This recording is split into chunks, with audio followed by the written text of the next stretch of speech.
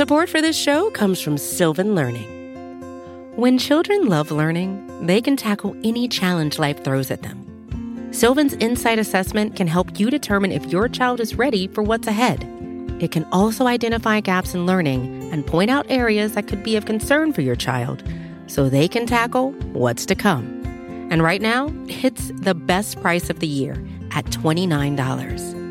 Go to sylvan29.com to learn more and get your child's assessment for only $29. That's SYLVAN 29.com. From Cafe and the Vox Media Podcast Network, this is Now and Then. I'm Heather Cox Richardson. And I'm Joanne Freeman. Today, we're going to talk about a subject which, in a sense, won't be a surprise by any means, because we've all, in the United States and around the world, been watching what's been happening in Ukraine over the course of the last week. We've seen Russia invade Ukraine. We are watching, strangely enough, on a daily, as-it-happens basis, thanks to technology, what's happening there, and have, I think, many of us very strong emotions about what's happening there. Some of that emotion is in part bound up with the president of Ukraine, Vladimir Zelensky, the 44-year-old president, who has been brilliant in the way that he is, among other things, communicating not just with the people of Ukraine, but with the world using social media and a variety of other formats.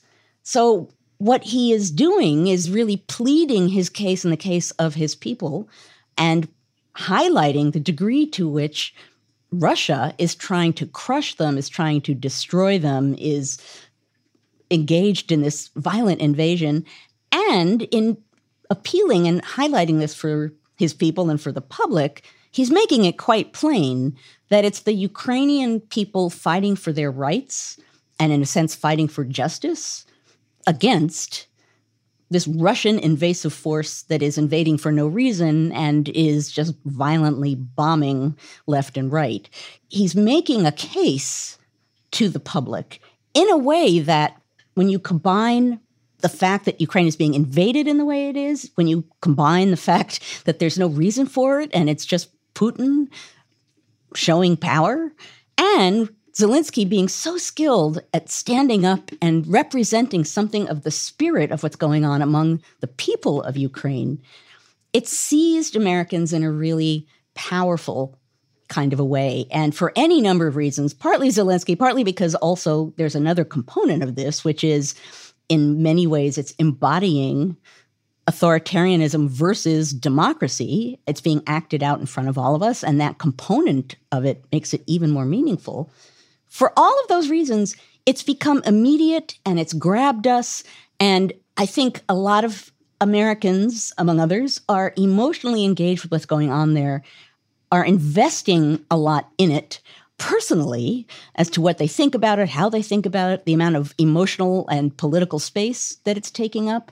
So what we wanted to do today was look at other moments when other figures from other countries seized the imagination of Americans, how it happened, and what that suggests about the United States and what it is seeing in these various leaders in these moments, and what that shows about the United States itself. One of the things that's really interesting about this moment, I think, is the fact that so much of the rise of fascism and of authoritarianism depends on the way it is depicted. You know, there are entire books written on how fascists use classical imagery, for example, big columns.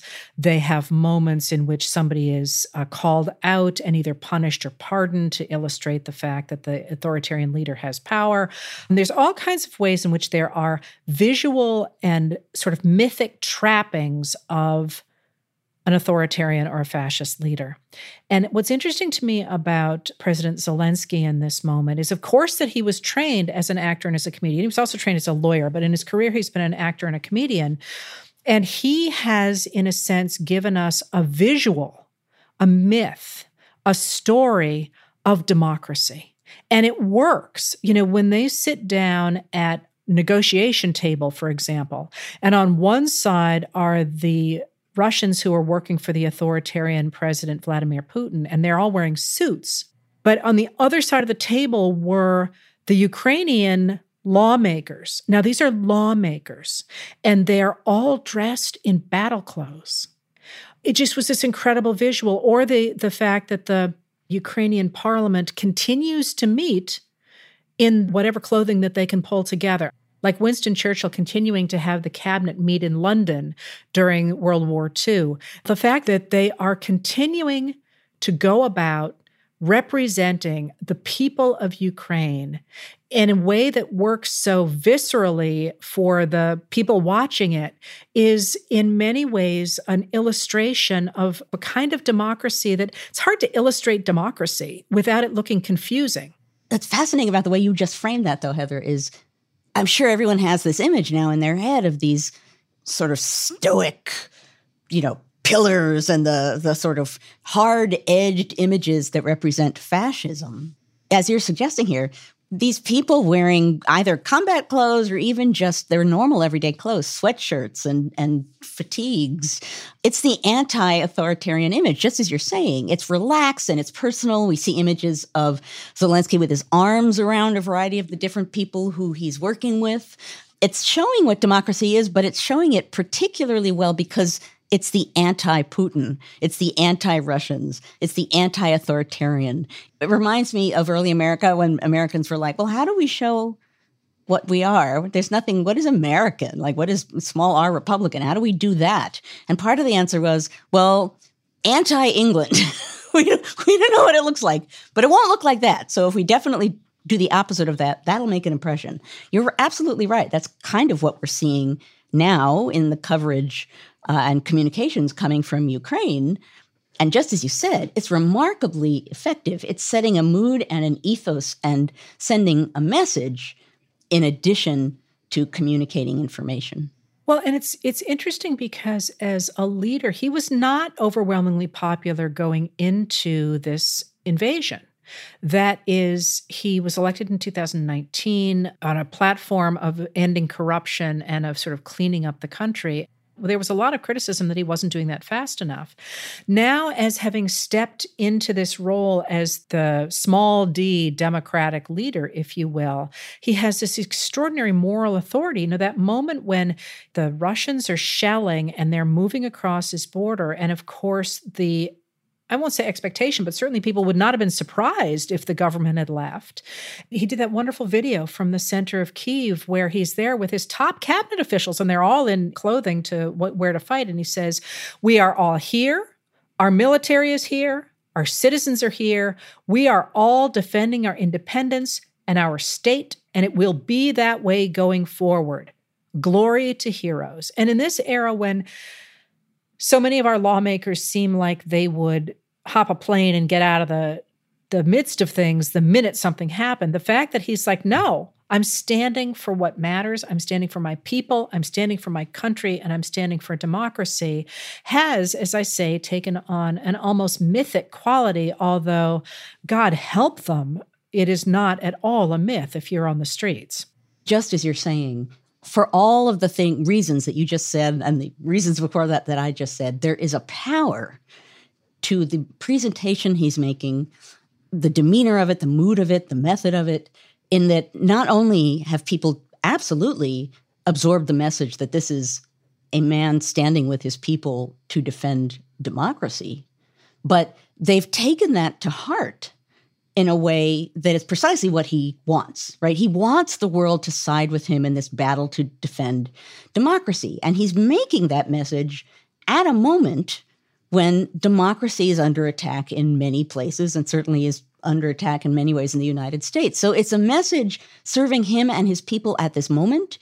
And it's a message with currency that is grabbing at Americans for good reason, and thus leads us to what we want to talk about today. There have been other moments in which a person and a message come to take on a meaning, not simply because of the events happening in that person's country, but because of what's happening in the United States and how Americans read that person and the message that they're sending. So that's what we want to explore today. I think it's probably important to note that we're taping this on Friday, March 4th, and that the situation on the ground in Ukraine could change quickly in any number of ways. So when we first started talking about this, the very first thing that both of us said, and it might even have been in unison, was Lafayette. Lafayette! I feel like every city in America has a Lafayette Street or a Lafayette Square or a Lafayette statue or maybe all of the above. So who is he? America's favorite fighting Frenchman, I think is what they call him now. Well, that about sums it up, doesn't it? Yeah, it does. So Lafayette, the Marquis de Lafayette, was a person of noble birth. His family had long been involved in one way or another in military action. He is drawn to what's going on in America during the American Revolutionary period. He's inspired by it. He wants to take part in it. So purely born of his sort of spirit of embracing what he sees going on in the United States, at the age of 19, he comes to the colonies with a ship in 1777, bringing things with him. He arrives, this young nobleman, he's 19, I am here. Then he arrives earnest and inspired by what's going on. And that just oozes out of him, right? He's so enthused and excited to be taking part in this. He says, roughly at the time he arrives, to the Henry Laurens, who at the time was the president of Congress, the moment I heard of America, I loved her. The moment I knew she was fighting for freedom, I burned with the desire of bleeding for her. Right? So that gives you a sense of this young man who's like, I want to take part. Now, granted, he also was ambitious and he was making a name for himself, but he was very much wrapped up in the American cause. This is happening at a moment when the French are pretty much saving the revolutionary cause for America. We were not necessarily doing very well. We desperately needed foreign aid. And it's the French who came to our aid after we won a great battle at Saratoga. So Lafayette individually as a person was inspiring and charming in a way. He was young. He ends up sort of treating George Washington, the commander-in-chief, as a kind of father. Washington kind of deals with him in some way as an adopted son. The entire, I don't want to quite say mythology, but the ethos of the whole thing, even at the time, grabbed people. But what happens is he goes back. The revolution, he fights at Yorktown. He serves his duty. He ultimately ends up going back to France and becoming engaged with what becomes the French Revolution. What I'm hearing from you about this is, if I'm looking at this as a colonial, I would look at this as sort of the son of a noble aristocracy from France has seen the brilliant light of America and has come and sort of apprenticed himself to this older father figure to learn how to be a small d Democrat. Am I making that up? That he was learning how to be a small d Democrat by fostering himself? If I'm living in the colonies, I'm saying, look, this is nobleman from Europe who thinks we're so great that he has sort of thrown off the trappings of Europe and is coming to America to learn how to reinvent democracy or reinvent government. Almost Shakespearean. It's almost like The Tempest. It is, but I would say the other side of that, and this is an important side of that for where we're going with Lafayette, is that there's this nobleman from the old world who comes and is charmed and embraces us and our cause. What does that say about us? What does that say about our cause? So not only is he, in a sense, walking away from what he had, the comfort and the ease and the aristocratic lifestyle he has in Europe, but he's coming to a country where there's no need for him to be here. He's not drawn here by anything other than his desire to come and help. And he's recognizing what's going on in the colonies as being worthwhile, as being something that's noble and that deserves to be fought for. So that spirit that's coming off of him, particularly given that he's an aristocrat, that really matters to these colonial Americans, even at the time. What does his family say about it? Well, his wife wasn't really charmed with it because she was pregnant. He's already married? And he was pregnant? 19. He was married. And she's pregnant? And he gets on a boat to go fight a war for no reason? He does. I would be really pissed off. Well, in his mind, he had a reason, but yeah, he writes her all of these letters saying, it's really important. It's really important. They're fighting for liberty. But yeah, he does. Does he go back to her? Yeah. Does she kill him? I'm sorry. No. No. She does not kill him.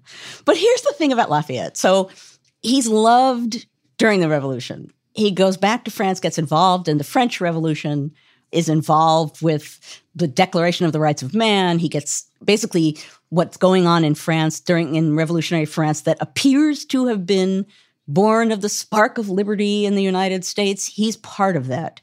So he goes on to France and in some ways, once again, makes Americans believe, like, look at that.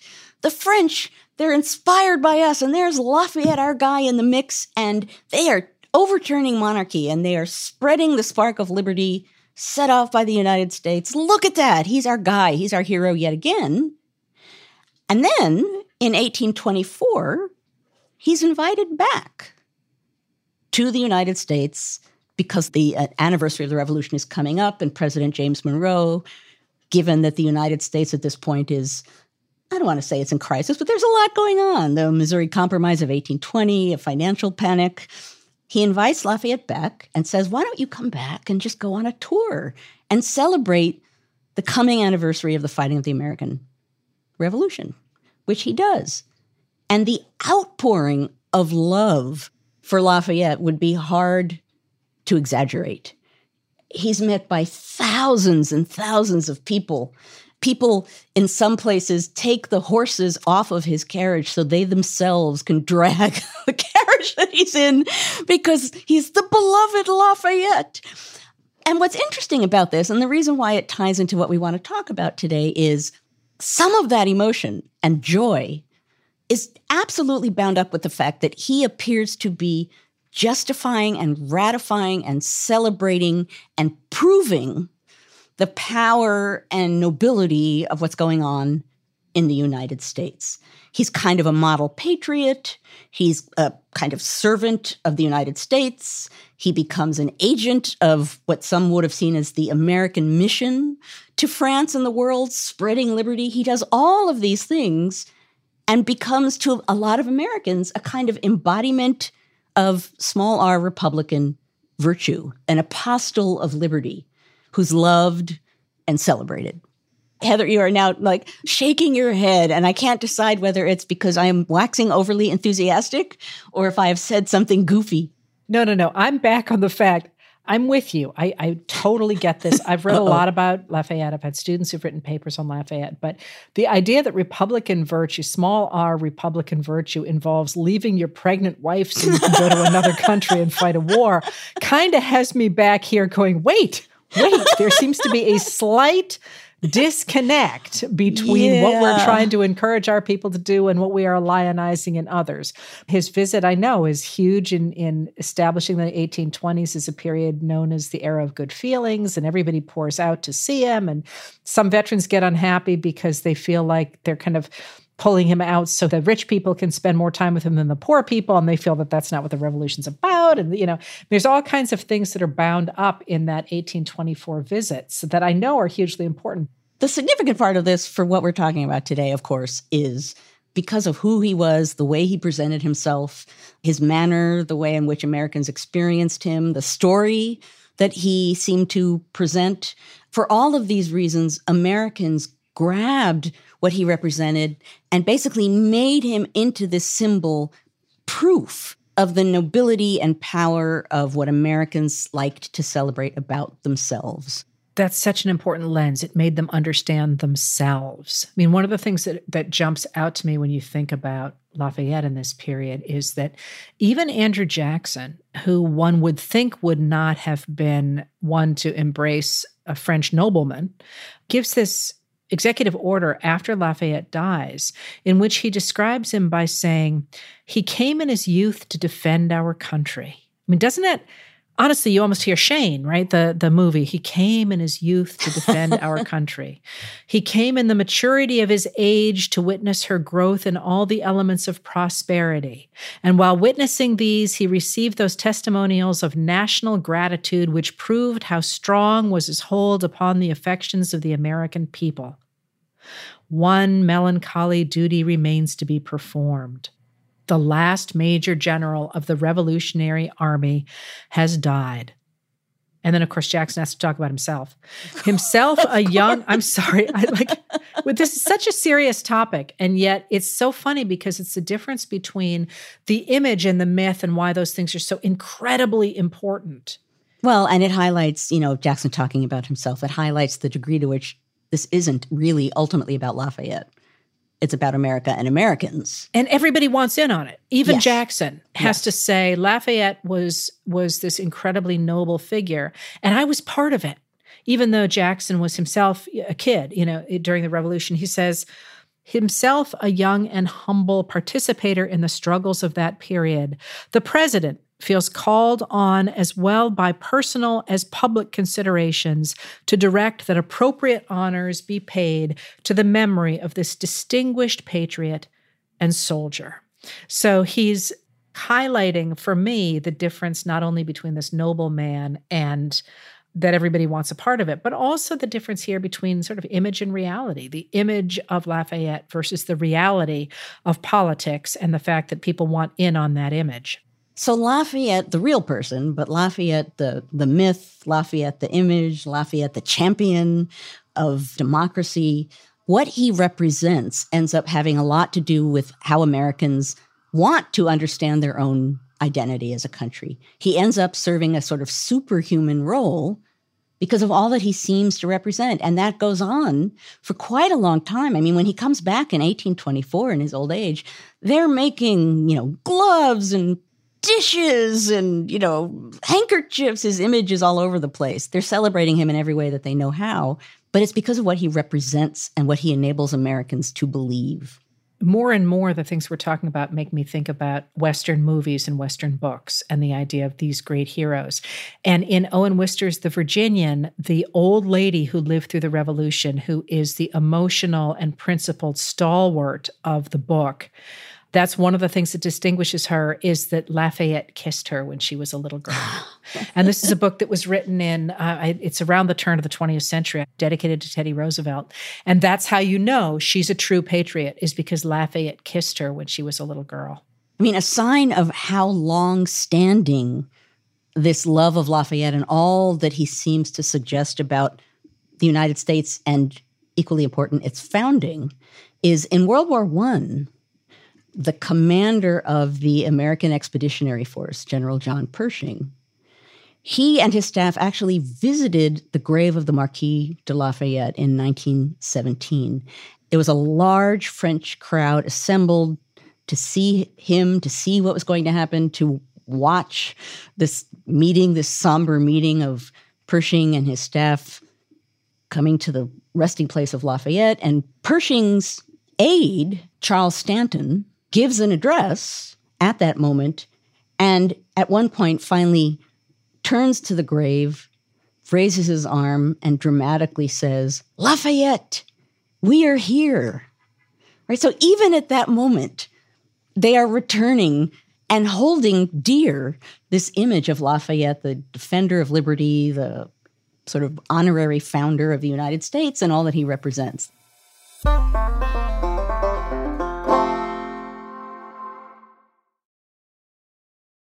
For more Cafe history content, check out Time Machine, a weekly column by our editorial producer David Kurlander, inspired by each Now and Then episode. You can receive the Time Machine articles through the free Cafe Brief email. Sign up at cafe.com/brief. And the next person that we chose was, again, I think another obvious one, although we had a lot of things to choose from. And this was Simón Bolívar, who was born in 1783 in Caracas, Venezuela, which at the time was a Spanish colony. He's from a wealthy family, and they enslaved other people, and they owned both gold and copper mines. Bolívar moved to Spain in 1799, and when he was in Spain, Napoleon took over the country. And in 1808, Napoleon named Joseph Bonaparte the king of Spain and of its colonies, which included Venezuela. All this backstory to say that Bolivar's country now was under the control of a European monarch, a French monarch in that case, and Bolivar joined the resistance movement. So Bolivar pulls together an army and he invades Venezuela in May of 1813. During this period, he received a nickname that was going to become iconic. He became known as the Liberator. In 1815, government forces caused Bolivar to flee to Jamaica. And when he's in Jamaica, he pens a letter. It's called The Letter from Jamaica, and it is a public statement in which he laid out his hopes and his doubts for an eventual Latin republic that would sweep together all the Americas, and he would be at its helm. Bolivar says, "More than anyone, I desire to see America fashioned into the greatest nation in the world, greatest not so much by virtue of her area and wealth as by her freedom and glory. Although I seek perfection for the government of my country, I cannot persuade myself that the New World can, at the moment, be organized as a great republic. Since it is impossible, I dare not desire it, yet much less do I desire to have all America a monarchy." So he wants to do his part to push what's going on here in the New World in the direction that he thinks it should be. So Bolivar then returns to Latin America, and in 1821, he wages a massive campaign against the Spanish. He manages to capture a lot of what is now Venezuela, Colombia, Panama, and Ecuador, and he names the entire area Gran Colombia. Then, in 1824, Bolivar captured Peru and declared himself emperor. So right about that same time, that's when Lafayette was in America during his big triumphant return that we just talked about. And he is together with a number of descendants of George Washington at Mount Vernon.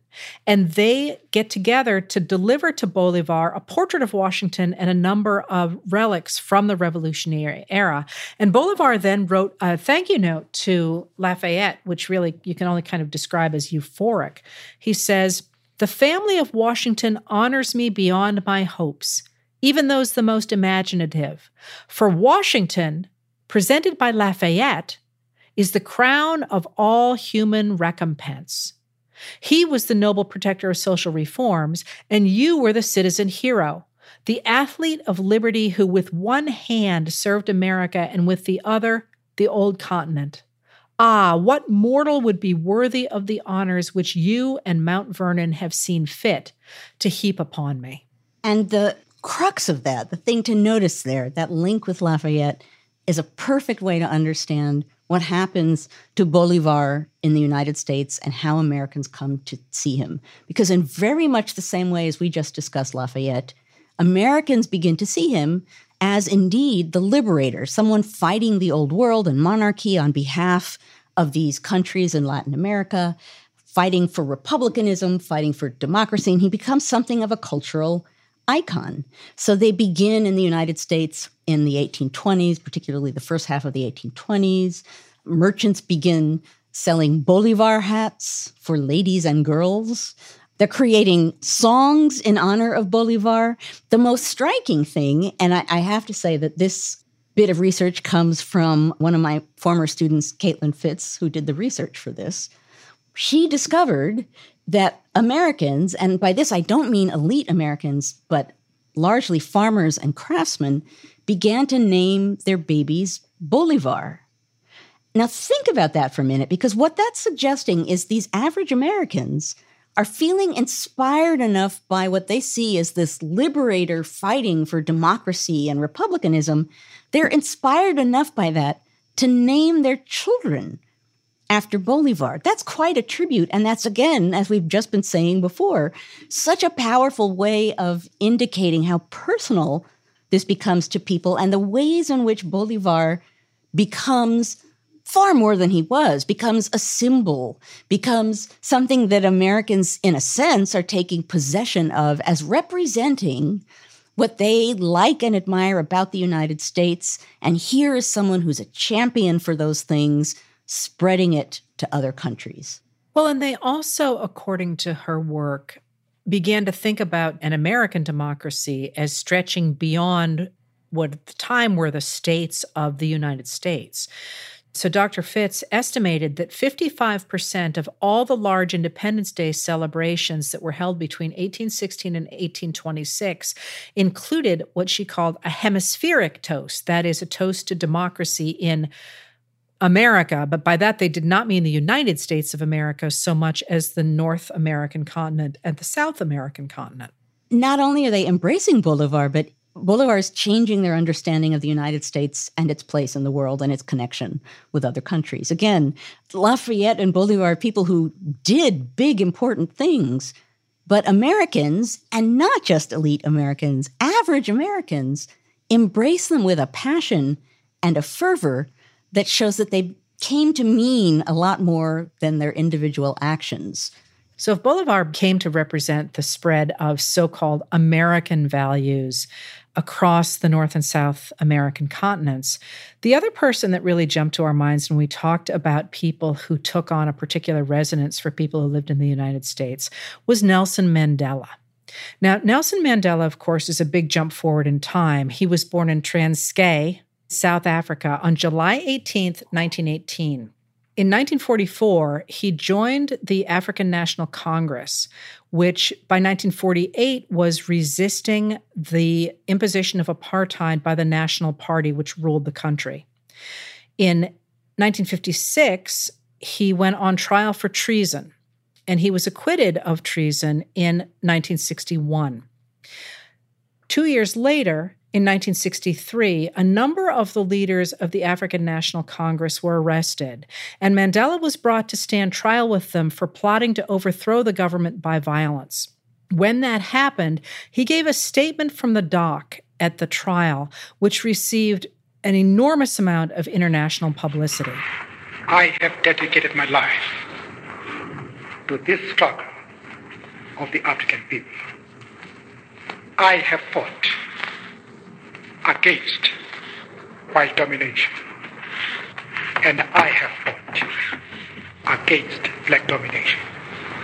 I have cherished the idea of a democratic and free society in which all persons will live together in harmony and with equal opportunities.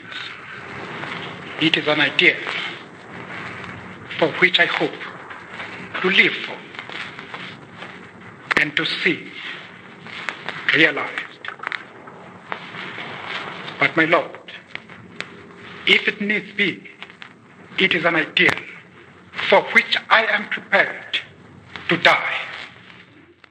So the court finds Mandela guilty on 4 charges of sabotage and sentences him to life imprisonment, and he serves 27 years of that sentence.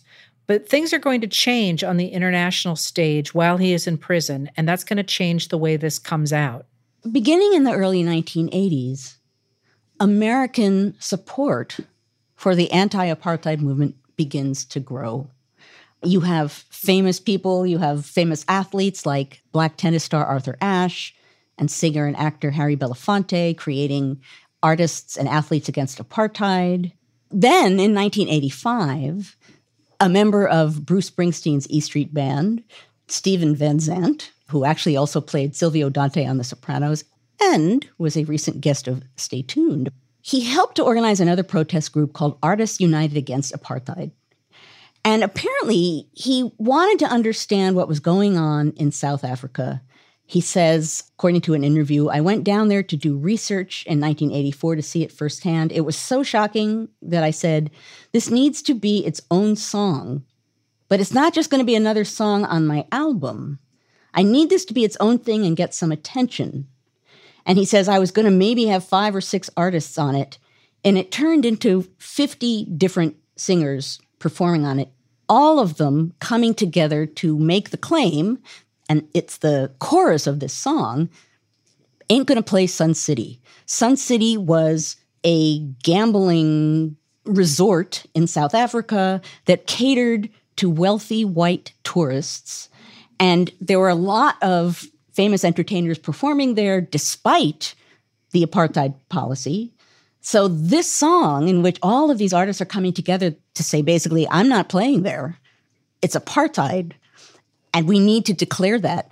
That is a strong statement. It's noticed. It has all kinds of big names associated with it. Peter Gabriel, Miles Davis, Bob Dylan, Lou Reed, Bonnie Raitt, Keith Richards, Jackson Browne. I mean, it's an amazing collection of people who come together to take part in this protest song.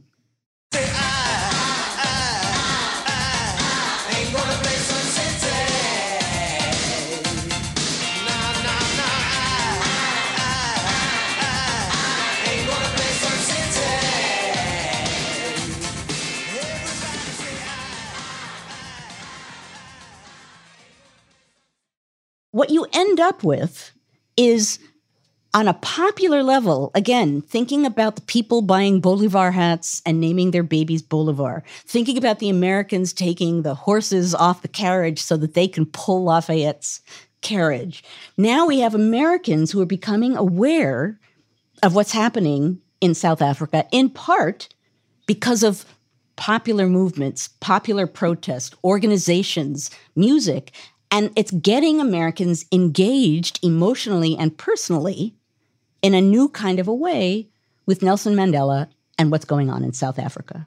Well, and what's interesting, again, about that, in terms of the sort of societal patterns we're talking about, where an individual comes to symbolize so many things, is that Nelson Mandela's stance against apartheid, which people around the world are paying attention to and are arguing should not be part of a modern democratic society and needs to be fought against, coincides with the key years of the Reagan administration.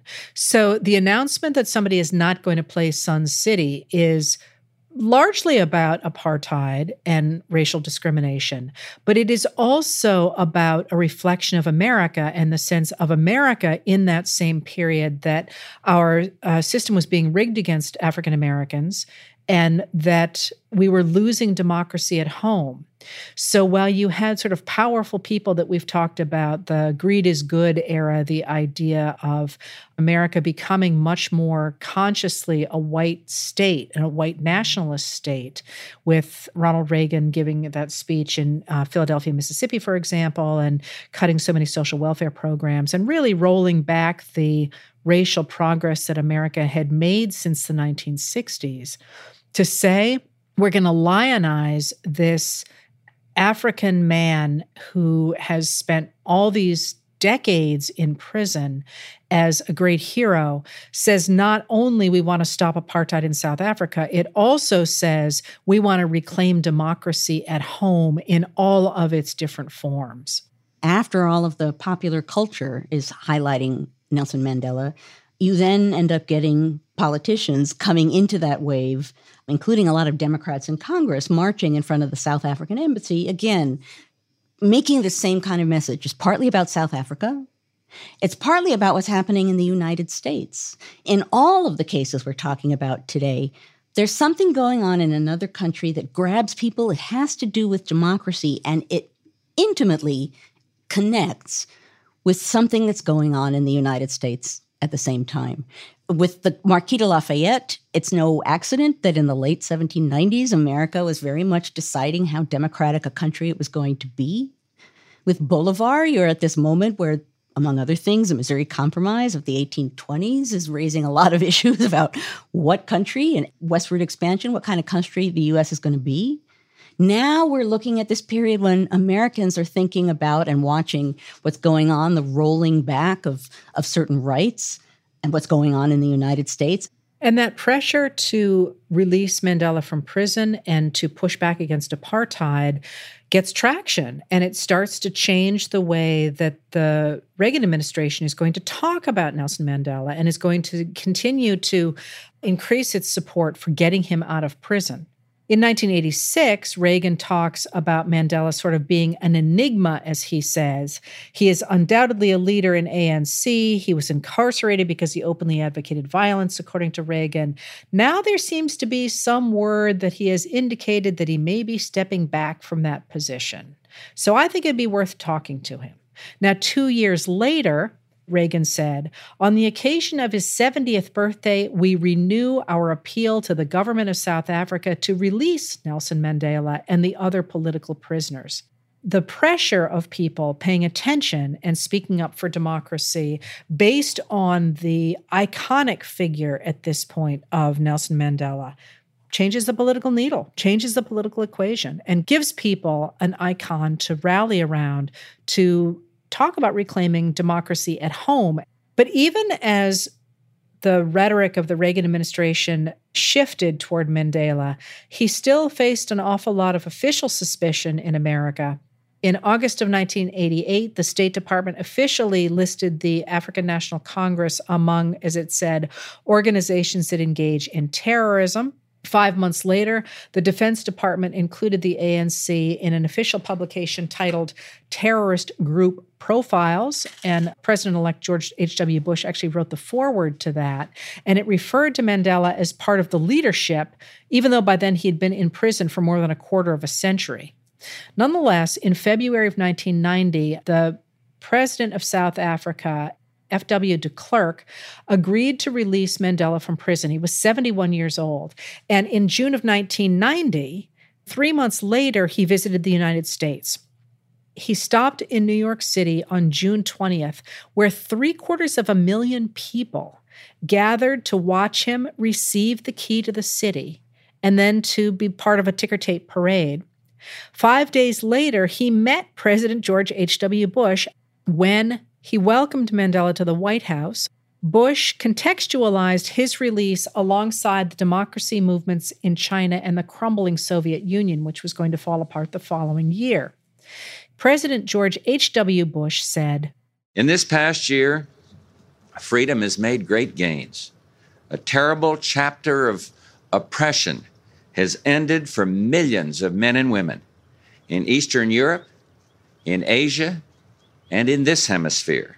People have defeated through peaceful means dictatorships that promise freedom and progress, but delivered only poverty and repression. The triumph is far from universal. There are still those who rule through force and terror. But the events of this past year have been clear. The future belongs not to the dwindling ranks of the world's dictators, but to democracy." The next day, Mandela became the third private citizen ever to address a joint session of Congress, in which he gave a passionate plea for South African democracy and got just a huge ovation. He said on June 26, 1990, "Our people demand democracy. Our country, which continues to bleed and suffer pain, needs democracy.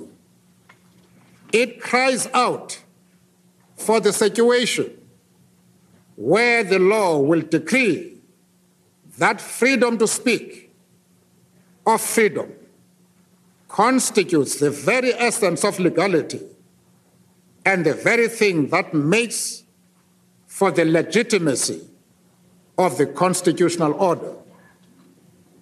It thirsts for the situation where those who are entitled by law to carry arms as the forces of national security and law and order will not turn their weapons against the citizens simply because the citizens assert that equality, liberty, and the pursuit of happiness are fundamental human rights which are not only inalienable, but must, if necessary, be defended with the weapons of war." Mandela ultimately is elected president of South Africa in 1994, in the country's first full and free elections, and he served until 1999. Now, what have we seen here in this conversation today? We've seen a leader of one kind or another fighting for democracy in one form or another. So someone who steps up and is risking his life to fight for a seemingly democratic cause at a moment when the United States is pondering the meaning and the reach and the depth of democracy in the United States. And because of that confluence, Americans invest all kinds of meaning in these figures, take ownership of them, claim an emotional link with them, celebrate them as figureheads who are defending democracy and thus are defending what the United States represents. And in all of these cases, a big part of the spread of that message and the power of that process of adoption is average Americans who get emotionally charged up in the message being sent, in the heartfelt kind of connection with democracy and what it means. Now, what's interesting to me about this is connect it back now to Ukraine. We have people watching what's going on in Ukraine. We have Zelensky there talking to us, standing forth as a champion, willing to risk his life to fight against democracy. And as in all of the cases we talked about today, in a sense, Americans are transferring themselves into that situation. They are looking at what's going on there. They are seeing a fight in one way or another for democracy. And they are claiming that, owning that, and connecting themselves with that in a really interesting kind of a way. And we're watching that on a daily basis, the degree of emotion and passion with which people are feeling defensive of and protective of the people of Ukraine, and the ways in which Zelensky is championing that and using that to pull people even further into the defense of Ukraine. But all of these cases show Americans rethinking or envisioning themselves in a different way because of the lens that they're using to look at these other countries. It's as though they see in these other countries some version of themselves, and it enables them and urges them to defend democracy in a way in which they might not have otherwise. And I think one of the important pieces of having the principles, in this case of democracy, because there are other things that people could embrace, but in this case, the principles of democracy embodied by a single person, because it enables you to have a connection with that person and not worry about the messiness of perhaps the fact that Zelensky's record on corruption was not what people had hoped it would be, or that Lafayette left his 19-year-old pregnant wife back in France, or, the messiness of Bolivar coming from a family of enslavers, or the history of Mandela's connections to the ANC, that any of the things that are complicated or hard or sometimes unsavory, you don't have to think about those if you have one person that you can almost mythologize. But I think also crucially, having that one person connection means you can rewrite the fact that you might not have supported the American Revolution, or that you might not have supported the idea of throwing off the rule of Spain in Latin America, or that you might, in fact, have supported segregation. And you can now say, no, I love Nelson Mandela, or I am a huge fan of whichever the mythological person is at the time. And I think we're seeing that right now with people who had been great supporters of Vladimir Putin and had not, if they'd been even paying attention to Ukraine, might not actually have been a fan of Volodymyr Zelensky. And now all of a sudden they're all wearing blue and yellow. And that's an important concept to think about because of the relationship between the image and the principles, which are incredibly important, and the mythology that brings people along behind those principles, and how that mythology doesn't always fit together with the reality of actually living the history on the ground. And the interplay of those two things are both crucially important for understanding how societies change and for understanding who we are in those societies. In that sense, Heather, based on what you just said, these figures that we see and sort of make as icons, they become a way for, in the case of the United States, Americans to position themselves as they feel they need to position themselves, with the excuse, as you just said, of not being dragged down by the actual political realities on the ground. They're focused on a person, a heroic person.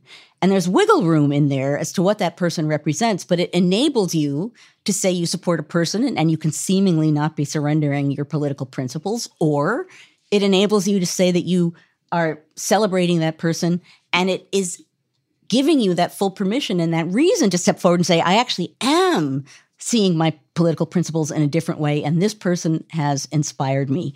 What strikes me about this moment, and what I'm very curious now to see, is that partly through Zelensky, Americans are watching democracy under attack in another country at a moment when democracy is under attack in the United States. Will Zelensky lead people to make that connection and see, by being able to appreciate and understand what's going on there, will that transfer into a popular sense of purpose here, in a sense, in the way that we've been looking at different moments and different people throughout history? Will Americans stand up and begin to talk about and celebrate democracy through Ukraine? And will that have an impact on what's going on here? Our conversation continues for members of Cafe Insider. Heather and I take you behind the scenes of each episode in a special segment of Now and Then that we call Backstage. So join us backstage and get an inside look at the thoughts we're wrestling with as we prep for our weekly conversations. Head to cafe.com/history to join. That's cafe.com/history. That's it for this episode of Now and Then. If you like what we do, please rate and review the show on Apple Podcasts or wherever you get your podcasts. It makes a big difference in helping people find the show. Your hosts are Joanne Freeman and Heather Cox Richardson. The executive producer is Tamara Sepper. The editorial producer is David Kurlander. The audio producer is Matthew Billy. The Now and Then theme music was composed by Nat Weiner. The Cafe team is Adam Waller, David Tadashore, Sam Ozer-Staten, Noah Azalai, and Jake Kaplan. Now and Then is presented by Cafe and the Vox Media Podcast Network.